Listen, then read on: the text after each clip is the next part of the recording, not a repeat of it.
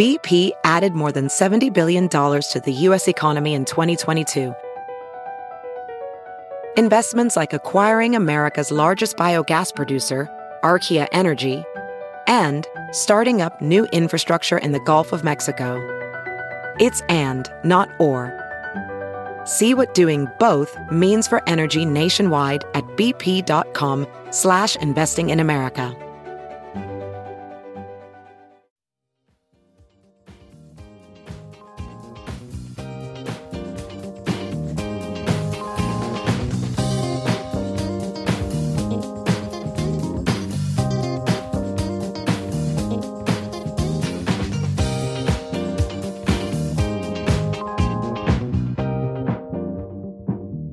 And now, the list of things that you can buy at the Chicago Reader store at chicagoreader.com.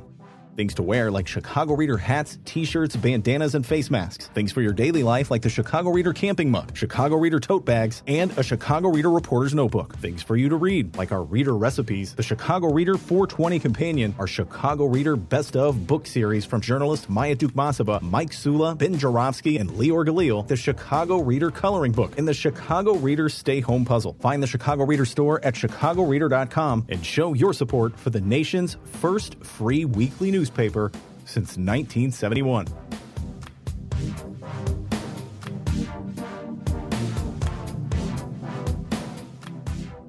As I speak, what is the day, man? I've lost track of time. Wednesday, November 22nd. Wow. Well, baby boomers know that day. That's the day John F. Kennedy was shot in Dallas, Texas. I just said that date for the first time today. I was like, whoa, man. I'm about to bring on my distinguished guest. He's patiently waiting, but like I always do, I try to tell folks what's going on in the world on this particular day. So pick two items of interest, one far more important than the other. Peace in the Middle East, at least for 4 days. Let's hope it goes beyond 4 days. There was a ceasefire announced last night. And then this one, we had a little fun with this in the show with Monroe. A mini brawl has broken out of sorts between David Axelrod and President Joe Biden. President Joe Biden has called, allegedly, David Axelrod and I quote, prick. And Marie Dowd, the columnist for the New York Times, rose to defend her friend, David Axelrod. He goes, I've known David Axelrod. He's not a prick. That was her lead. Is that a good lead? David Axelrod is not a prick. I don't know. Maybe we should rethink that sentence if you want to defend him. I took the deep dive with Monroe Anderson, as I said, on this very important topic. You can hear it on that Monroe Anderson interview. We had a little fun with it. So come on, Dems.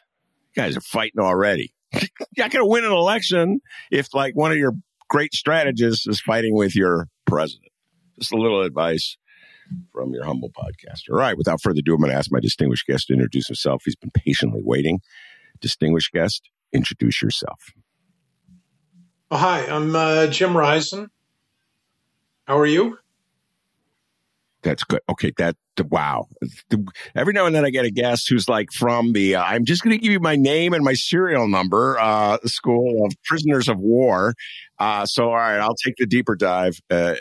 James Risen I'll be happy to say more if you want me to. Yes, definitely. Go ahead, Jim. The floor is yours. I am the author of The Last Honest Man, of my new book about Frank Church and the Church Committee. And it's my fifth book that I've written. And I think it's, if I may be so bold, I think it's my best. And it's the first full history that I've ever really written about, or I should say, first biography that I've written. It is an excellent book, in my humble opinion. And everybody knows I'm a political junkie, Jim. I've been following politics for a long time. Shout out to listener Frank for turning me on to it. And I've been obsessively reading it. And my family are like, would you stop reading that book for 5 minutes and put down that book? I go, wait a minute. It's the CIA and the mob. They're killing Castro. Hold on. So this book is a sweeping biography of a man and a moment in time. The man is Senator Frank Church, who was a Democratic senator from Idaho from 1956 to 1980. The moment in time was the committee he chaired in the Senate to investigate the malfeasance of the FBI and the CIA, particularly the CIA. And the church committee, if any, you're a baby boomer like me, I think Jim may be a little too young to remember this in real time, but this was any political junkie who is above the age of like 65 knows the church committee. It came right on the heels of the Watergate committee, and which like all political junkies above the age of 65 know about the Watergate committee. But it was the church committee that took the deep dive into the ne'er-do-well behavior of the CIA, and to a lesser degree, but also to some degree, the FBI. And Jim does an outstanding, in my humble opinion, of putting it all together in a fair and balanced way, to quote Fox TV. So I urge everybody, political junkies out there, to go get the book. Either buy the book or go get it from your library. Nothing wrong with going to the library. All right, Jim.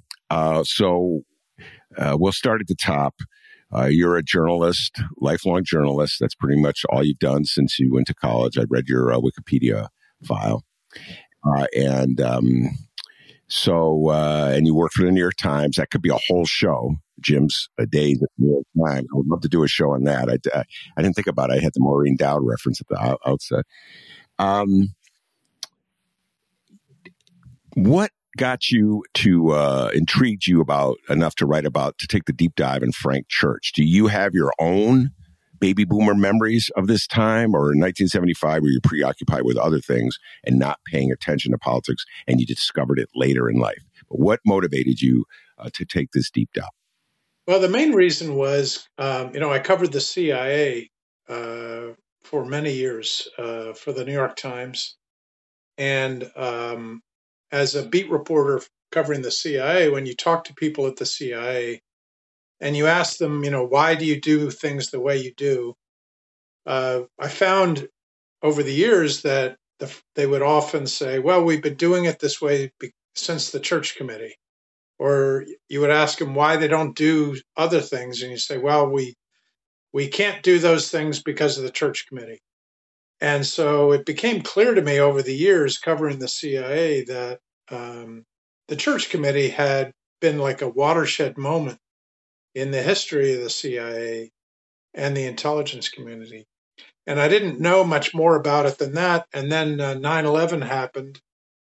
And Dick Cheney, if you remember, started blaming 9/11 on the church committee and Frank Church. And it was a very odd, bizarre way for Cheney to try to shift the blame from the Bush administration because Frank Church had been dead since 1984 and the church committee had existed 30 years earlier. And what he was trying to say in his own weird, awkward way was that the church committee had imposed rules on the intelligence community. And in his view, they made it less aggressive than it had been before. The truth is that the church committee, as I got into it, that it was really Dick Cheney who planted the seed in my mind of I should go back and actually figure out what the church committee really did. And so it was in the back of my mind for many years, and I finally got around to writing the book. And what the church committee really did was they forced the CIA and the rest of the intelligence community to operate under the rule of law for the first time. And it was probably the most important moment in the history of the intelligence community.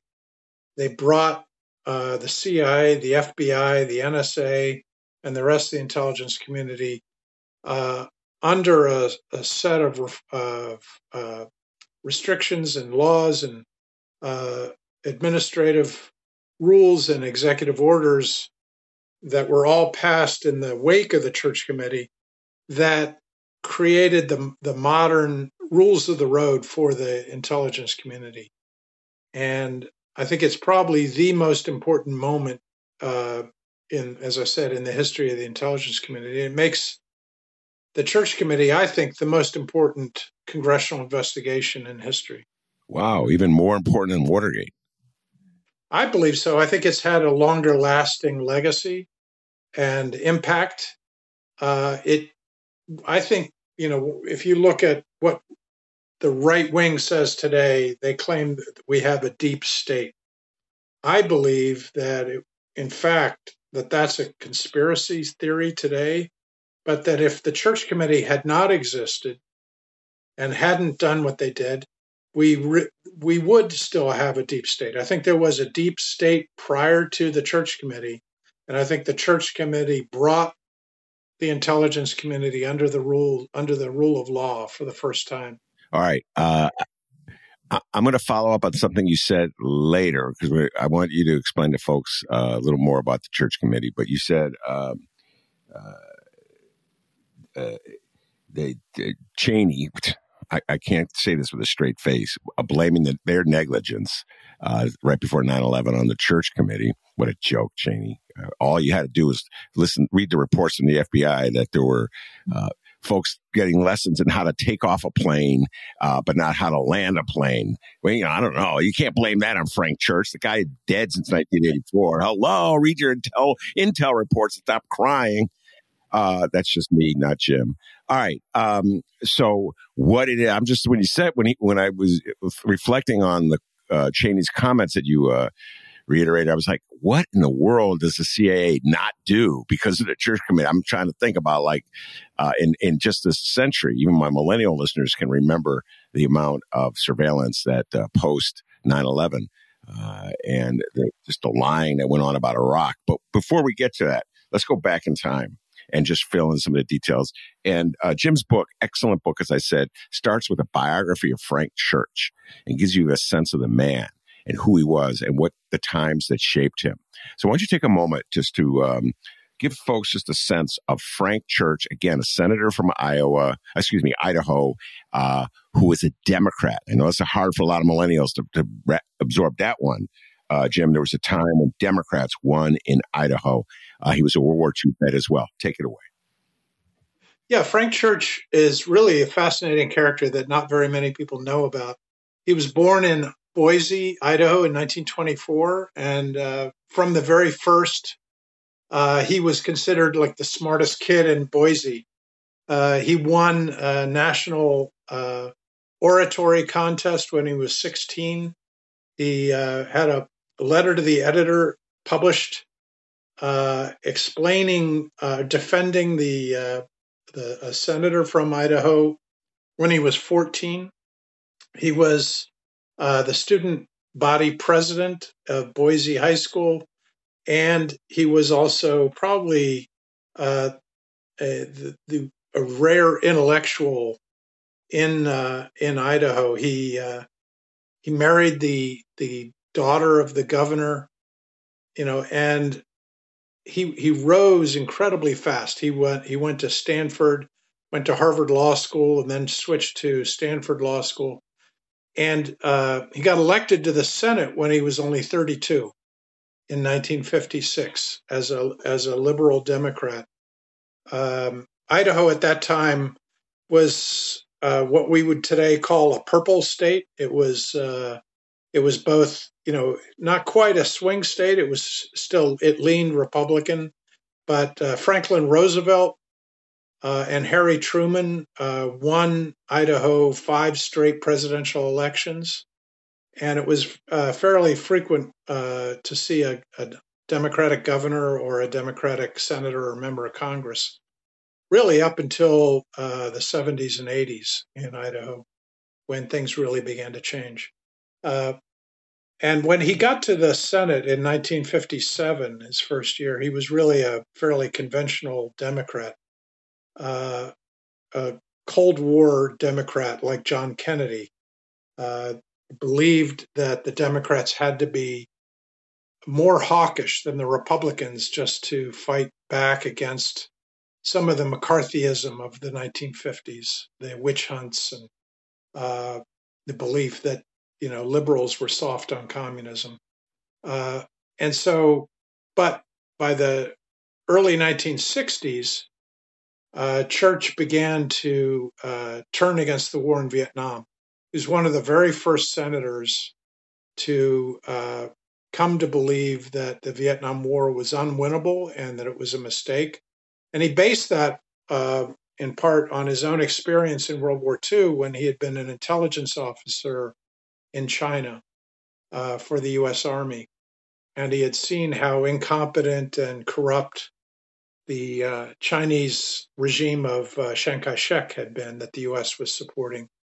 And he went to Vietnam in 1962 on a trip as a senator, and it reminded him of Chiang Kai-shek's regime. And he began to believe that Vietnam was unwinnable, and he tried to he began to move to cut off aid to the Diem regime in South Vietnam. And then after John Kennedy, who was a friend of his, was assassinated, he became much more open in his opposition to the war when Lyndon Johnson became president. And he took the lead, really, in the Senate among in the anti-war camp, and became, by the end of the 1960s and early 1970s, really probably the most prominent anti-war senator. And he led a series of legislative efforts called the Cooper Church Amendments to defund the war in Vietnam, to block all funding for Pentagon funding for the war. And his amendments kept getting defeated, but he kept getting more and more support in the Senate and in the House. So that by the end of the war, Nixon knew he didn't have much time left to end the war. And a lot of historians now credit Church and his efforts for accelerating Nixon's timetable to get out of Vietnam. And after the Vietnam experience, his really radicalized Church. It changed him from being a conventional Democrat into a really radical left-wing senator especially on foreign policy. He came to believe that the United States was turning into a militaristic empire. And he compared it frequently in his public speeches to the Soviet Union. And he compared, in probably one of the most remarkable speeches I've ever read from a U.S. senator. He said in the middle of the war in Vietnam, he said that our role in Vietnam is no different from the Soviet invasion of Czechoslovakia in 1968. And he said that in 1968 while he was up for re-election in Idaho. And he won re-election in 1968 in Idaho, even though he was the most prominent anti-war Democrat. And so it's a remarkable story that it's hard for people to wrap their heads around today. But that experience not only radicalized him, it began to point him towards the CIA and the intelligence community. And he came to believe that the intelligence community, in particular the CIA, was at the heart of this effort by a national security state to turn America into a militaristic empire, and that the power of the CIA had to be reined in. And that's why he wanted to run what became known as the Church Committee when it was created in 1975. He believed that an investigation had to be conducted into what it had been doing for the last 30 years. And it's important to remember that at that time, there'd been no oversight of the CIA at all for 30 years. There were no congressional intelligence committees. And so the Church Committee was really a pioneer in investigating and the CIA for the very first time. A couple follow-ups to the points you made on that riff. And I thought, number one, his evolution as a leftist anti-war senator, and that great moment that you captured in the book, which I cited on the show a couple times. Have fun with it, because it kind of applies to politicking here in the city of Chicago with the alderman and the mayor. And so you're recounting the scene where Senator Frank Church is becoming more and more independent and critical of the war in Vietnam. And he's having a meeting with President Johnson, a Democrat who had been his leader in the Senate. Johnson came from the Senate. And Johnson is a bully, trying to bully Frank Church into falling into line on Vietnam. And so Johnson says, I'm doing this off of memory. I don't have it in front of me. So who's your sources for your views on Vietnam? And Frank Church says, Walter Lippmann. Walter Lippmann was a sort of a liberal columnist at the time, well-known journalist. And then Lyndon Johnson says, okay, well, why don't you go to Walter Lippmann to get your dams built for Idaho? And I was like, damn, that's some hardball politics right there. Yeah. It's amazing. He and Johnson had this volatile relationship that went back, as you said, to when Johnson was Senate Majority Leader. And the very first day, I think one of the funniest stories was his first day in the Senate when Church had to go down to the well of the Senate to get sworn in. As he's walking back after he's sworn in by Vice President Richard Nixon in 1957, Johnson grabs his arm and pulls him over and says, now that you're a senator, and he started lobbying him right there for this procedural vote. And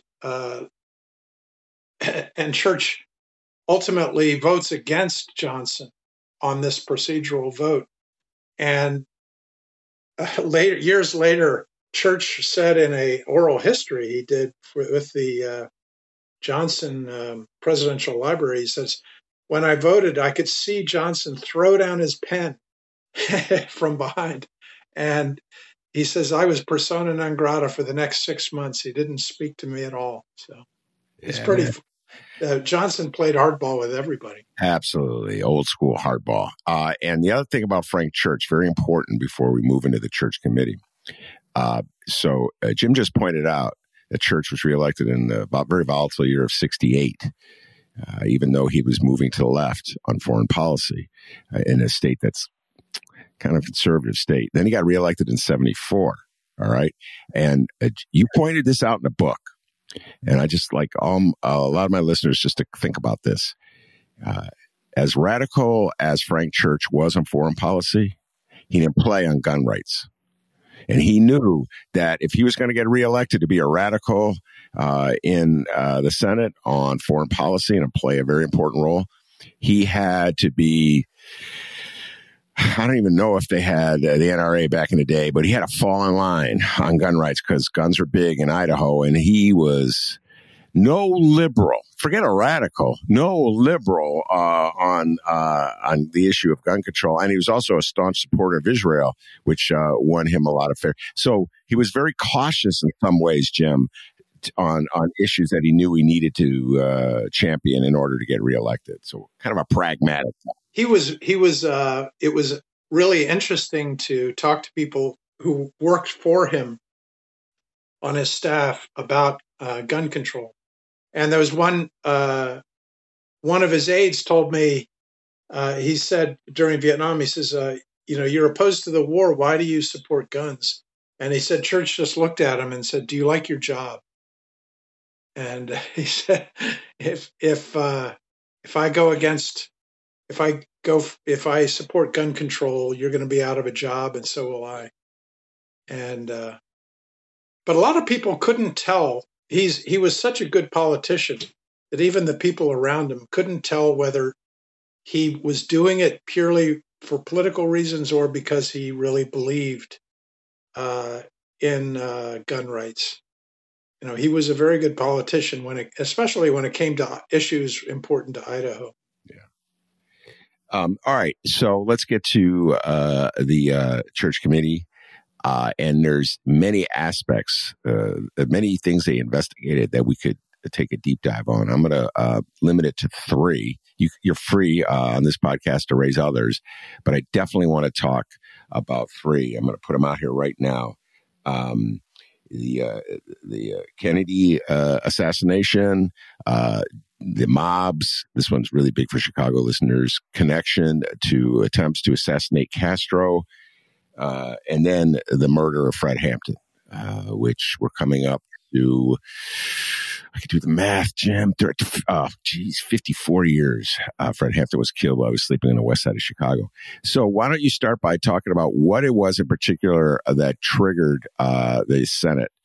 Mike Mansfield was the president at the time, the leader of the Senate, to set up the church committee, and what were some of their overall goals when they began in 1974, 75? Yeah, well, Mike Mansfield, as you said, was the Senate Majority Leader, and he had been pushing to create a oversight committee to investigate the CIA ever since he joined the Senate in the 50s. And he kept getting rejected because the CIA would lobby its supporters in the Senate and quash every effort over the years. But then in 1974, with Watergate and Nixon's resignation, the Democrats won a massive landslide victory in the midterm elections in 1974. There were after the election, there were 60 Democratic senators, and I think 294 Democrats in the House, something like that. And it was a massive majorities for the Democrats. And they were brought, those people were elected on a message of reform. It was a very liberal, reformist-oriented new class in the Senate and the House. And right after that midterm election in December 1974, Cy Hirsch, the New York Times investigative reporter, broke a huge story about the domestic spying by the CIA, especially against anti-war dissidents and civil rights activists throughout the 1960s. And it was really coming on the heels of Watergate. It was yet another new massive disclosure of government wrongdoing. And as soon as Hirsch's story was published, there were calls for congressional investigations of the CIA. And Mansfield, there were a number of committees in the Senate and the House that wanted to do their own investigations. But Mansfield centralized it and took control in the Senate. And instead of having one of the existing committees do an investigation, he got the Senate to pass a resolution to create a temporary CIA committee. And that was to conduct investigations of CIA abuses. And he initially wanted a senator who was well liked by everybody named Phil Hart from Michigan to be the chairman of the committee. But Hart told him that he had cancer and he couldn't do it, and they recommended that Mansfield get Frank Church to do it because he knew Church was interested. And so Mansfield turned to Church and let him chair the committee. For Church, it was a very important moment in his career because just before Hirsch's story came out and the committee was created, he had decided to run for president in 1976. And he was in the process of forming a committee, a campaign committee, when he got the opportunity to chair the Church committee. And he promised Mansfield that he wouldn't run for president while the investigation was underway. And there was a lot of controversy over exactly what Church promised Mansfield, because some people thought that he had promised not to run at all in 1976. But Church always insisted that what he'd only promised was he wouldn't run until after the investigation was over.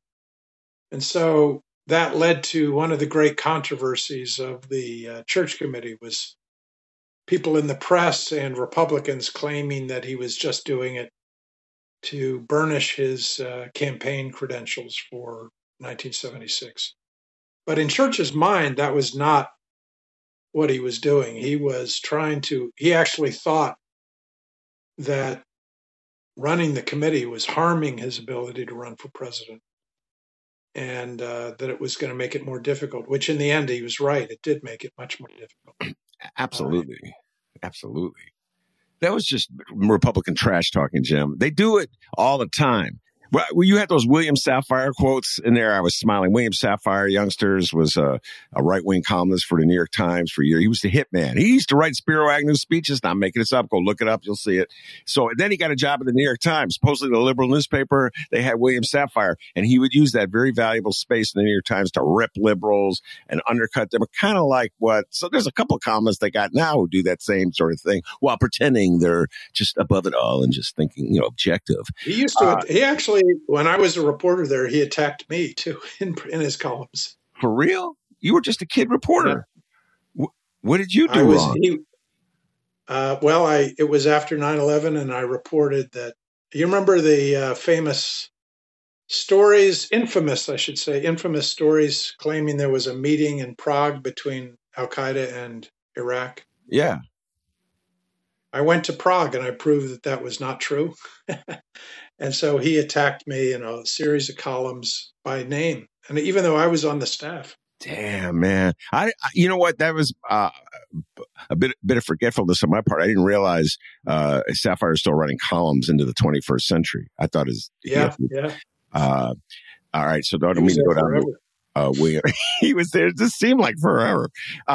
Anyway, but he would be trashing Frank Church in his column and mocking him, and it's just undercutting the significance in any way he can of this investigation to make it look like it's all political, which is an old Republican trick. The interesting thing, just to get back to the original question you had about what they investigated, as soon as the Church Committee started, they had to, just think back. Imagine that there was no Senate or House Intelligence Committee today, and that there was no oversight whatsoever. And that's what the situation was. And this was the first investigation in 30 years of the CIA's existence. So they had to decide, okay, what are we going to look into? We got 30 years of stuff to look at. And right when they were trying to decide what they should investigate, this very funny meeting occurred between the New York Times editors and Gerald Ford, the president. And in early January 1975, right after Hersh's story had come out, the editors of the New York Times went to talk to Ford in response to Hersh's story. And Ford started saying, well, there's a lot of stuff you shouldn't look at. Nobody should investigate.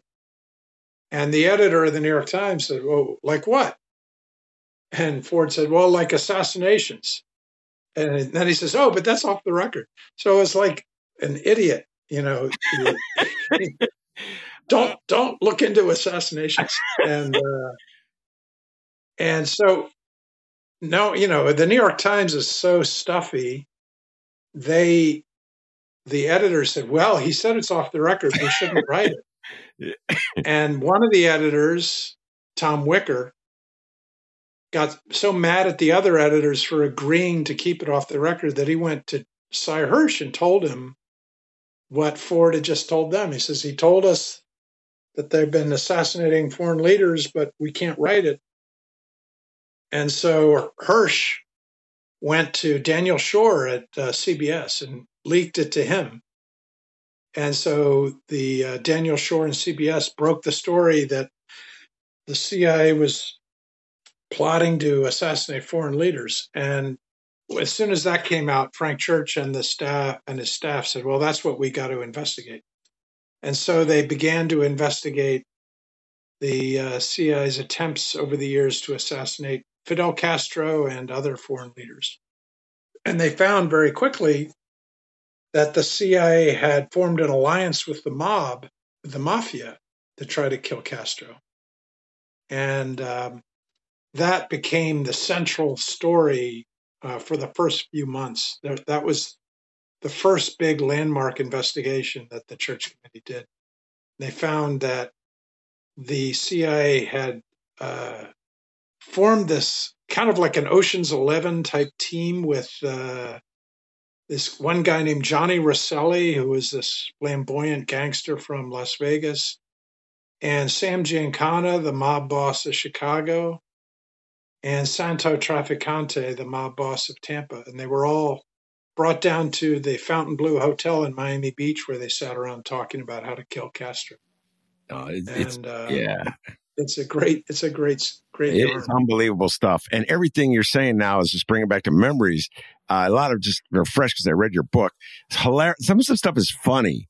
I mean, like the bit where, and this got nothing to do with really, but it's an old story, but I love how you recounted it. Seymour Hersh, who is a freaking bulldog, people. The last thing you want to tell him is, this is off the record. He'd be like, that would make him want to growl and bark a little more. But he was having issues with his editors. He wrote the story that was too long. And so he's calling, the editor at night, and the editor he got a hold of the wife like midnight, and the wife goes, that old deadbeat doesn't live here anymore. He lives with his girlfriend. He didn't even know that the editor was like, oh my God. He didn't care. He called it girlfriend. Started calling it girlfriend. Woke the editor up. I forget the editor's name. Woke him up, and the guy, I'm tired. Yeah, you with your girlfriend, man. You haven't even divorced your wife yet. And it's Abe Rosenthal. Rosenthal. Yeah. See, but here's the thing. That story too, Jim, and it's a time that's different than today. Follow me where I'm going. It was like a wake up moment for America because we tended to believe all the myths that they feed us. Like the New York Times would keep the good stuff out. You know what I mean? They knew Kennedy was playing around. They'd heard, but they like, that's old. Ben Bradley ran the Washington Post, was playing around with Kennedy, and he kept it out of the Post. It wouldn't happen today. We know everything about Trump and his dalliances, et cetera, and so forth. And it gets into foreign affairs. So, like part of the problem, they're investigating. Suddenly they stumble upon these efforts hooking up with Giancana and the mob to kill Castro. And here they are, Democrats. They worship JFK. He was still like the Camelot figure in the Democratic Party. But all of a sudden, they got to deal with the reality. They got to put some damaging intel out in the public sphere about how JFK, John Fitzgerald Kennedy, was operating. And I know, and I know this in part because I just read it in your book, that was like a psychological hurdle they had to clear. Talk a little bit about it. Yeah, when the Church Committee was created, it had a Democratic majority. There were 6 Democrats, 5 Republicans. And Frank Church, the one president he had been friends with was John Kennedy. And when they started, they thought that they were going to do Watergate 2.0. This was just a few months after Nixon had resigned. They thought, we're going to investigate how Nixon used the CIA illegally. And what they found instead was that the presidents had been turning the CIA into this illegal rogue operation for decades. And that every president, going back to Eisenhower, was complicit with the CIA, and that the CIA had been doing illicit activities almost from its beginning. And so they had to look back at an earlier history. And that was, for a lot of Democrats, that was disappointing. It was suddenly they realized that some of the worst things that the CIA had done had come under John Kennedy's administration, and that Kennedy knew about it, and Kennedy had approved it or pushed the CIA to do these things. The effort by the CIA to form an alliance with the mafia started under Dwight Eisenhower, who also wanted to kill Castro, but it continued under Kennedy, who also wanted them to try to kill other leaders. There were at least 5 foreign leaders that the CIA tried to kill.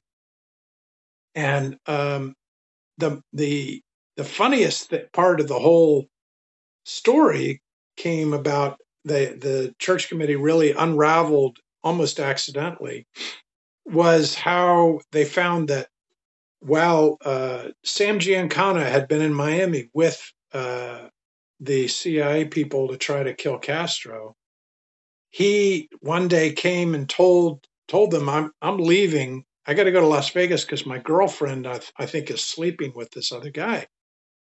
And his girlfriend was Phyllis McGuire, who was a famous singer. And he believed she was sleeping with Dan Rowan, he was a stand-up comic who later was famous for the host of Rowan and Martin's Laugh-In on TV. And so Bob Mayhew, who was this contractor for the CIA who was running things, convinced him not to go to Las Vegas. He said, stay here and I'll get a private investigator to investigate what's going on between Phyllis McGuire and Dan Rowan. And you keep your attention on killing Castro. And he got the CIA to pay for a private investigator and a wiretapping of Phyllis McGuire at her hotel in Las Vegas. And this private investigator was such an amateur that a maid came into the hotel room where they had all their wiretap equipment and saw it and called the police. And the police brought in the FBI. And the private investigator flipped on Bob Mayhew right away and said, this guy named Bob Mayhew hired me. And they called Mayhew in Miami, and Mayhew called the CIA and says, you got to get me out of this. And so very quickly, J. Edgar Hoover, the director of the FBI, now knew that the CIA was working with the mob. At the same time, the FBI was investigating Sam Giancana and Johnny Rosselli and Santo Trafficante. The CIA was working with them. And the FBI kept investigating, and they found that there was another woman named Judith Campbell from Los Angeles who was sleeping with Sam Giancana, but she was also sleeping with John F. Kennedy and would travel to the White House frequently. And so now J. Edgar Hoover had the best blackmail material on a president you could get, that he was sleeping with a woman who was also sleeping with a mob boss while the CIA was working with this mob boss to kill Castro. And J. Edgar Hoover went to the White House and told Kennedy what he knew about his personal life and about his relationship with Judith Campbell. And very shortly after that, Kennedy approved the one thing that J. Edgar Hoover wanted more than anything else, which was to wiretap Martin Luther King. And it's fairly obvious that Hoover used his blackmail on this whole plot to get what he wanted from Kennedy, which was to launch this campaign of harassment and surveillance of Martin Luther King. Absolutely. And it's all... Which was that was one of the other major investigations by the Church Committee, was how the FBI dealt with Martin Luther King. All right. We'll get into that. I got to ask you a question. No ducking and dodging here. So one of the intriguing suggestions that comes out of your book is the possibility that Sam Giancana was murdered by the CIA. And so let me just back up a little. Sam Giancana, any baby boomer from Chicago knows that name. Notorious mobster, lived in Oak Park, was discovered one day in his Oak Park house dead. Killed. I think they shot him 6 times to the head. 6 times. One. Not one wouldn't do it. 6 times. I think it was 6 or 5. Jim will correct me. 7. Actually 7. 7. Okay, I was wrong. And he was making, I remember that it was like some scene out of Goodfellas. He was cooking sausage or something. He was making cooking Italian sausage in his basement. In his basement, he was killed. So clearly he knew the person. I hadn't thought about it this way. I always thought, I'm a mini mob follower here in Chicago. And I always thought, well, he ran afoul of the rest of the mobsters in Chicago for some mobster stuff doing with hotels in Vegas or whatever. I don't know. There's always something. Richard Cain. That's a whole other story, ladies and gentlemen. We could do a whole show. Richard Cain his name makes it to your book. That's one of the most notorious characters in the history of Chicago law. Somehow or other, he made it. He was a chief to the Cook County Sheriff, Jim. That is a story for another time. Richard Cain. So he may have been killed for Richard Cain's machinations, whatever. But you raised the possibility that it was a CIA hit because Giancana knew too much about the CIA's efforts to kill Castro. He was about to be cooperative with the Church Committee. What do you think? What's your position on this? Was it a CIA operation? Well, actually, what I wrote in the book was Sam Giancana was murdered at his house in Oak Park right before the Church Committee staff, just like a day or two before the Church Committee staff was set to travel to Chicago to interview him in preparation for his testimony before the Church Committee. He had agreed to testify to the Church Committee about the CIA's plot to try to kill Castro and their alliance with the mafia. Right, he was killed. Then Johnny Rosselli, one of the other mobsters involved in the plot, did testify twice before the Church Committee, and then he was murdered right after he testified. Santo Trafficante, who did not testify before the Church Committee and avoided subpoenas apparently by going to Costa Rica, is widely considered to be the person who arranged the hit of Johnny Rosselli.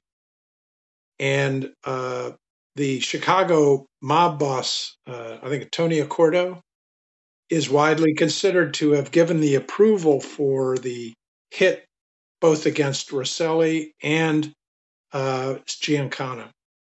Now, there's always more than one reason, I believe, that a mob hit takes place.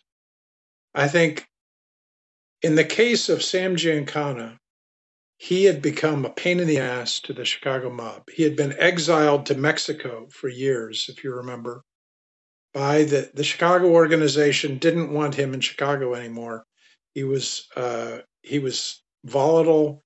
He was impulsive, way too public. The FBI was all over him, and he was kind of going nuts because of constant FBI surveillance.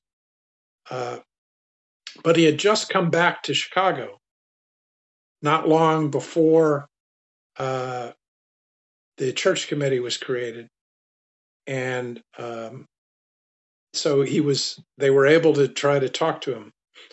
At the same time, he was testifying before a federal grand jury about some things that had happened in the Chicago mob. There was a lot of pundits over the years thought he was assassinated. He was killed because he was talking to the federal grand jury. But I found we got the entire transcripts of the Oak Park police file on the investigation of Sam Giancana's homicide. We got the hundreds and hundreds of pages of Oak Park police files. And the FBI agents who were working on the grand jury investigation that Giancana was testifying before said that he didn't say anything and that they were about to indict him for perjury because he had refused to provide any information to the grand jury. Now, it's possible the Chicago mob didn't know that, but I believe that they killed him just because they thought he was talking too much to everybody. Yeah, that makes sense. And that they just felt like he had a big mouth, that he was talking to the Congress, the Church Committee, and he was talking to the federal grand jury. And he was a loose cannon who had been a pain in the ass for years and refused to stay put in Mexico. So I think that on Giancana, it's because he'd become a pain in the ass who talked too much.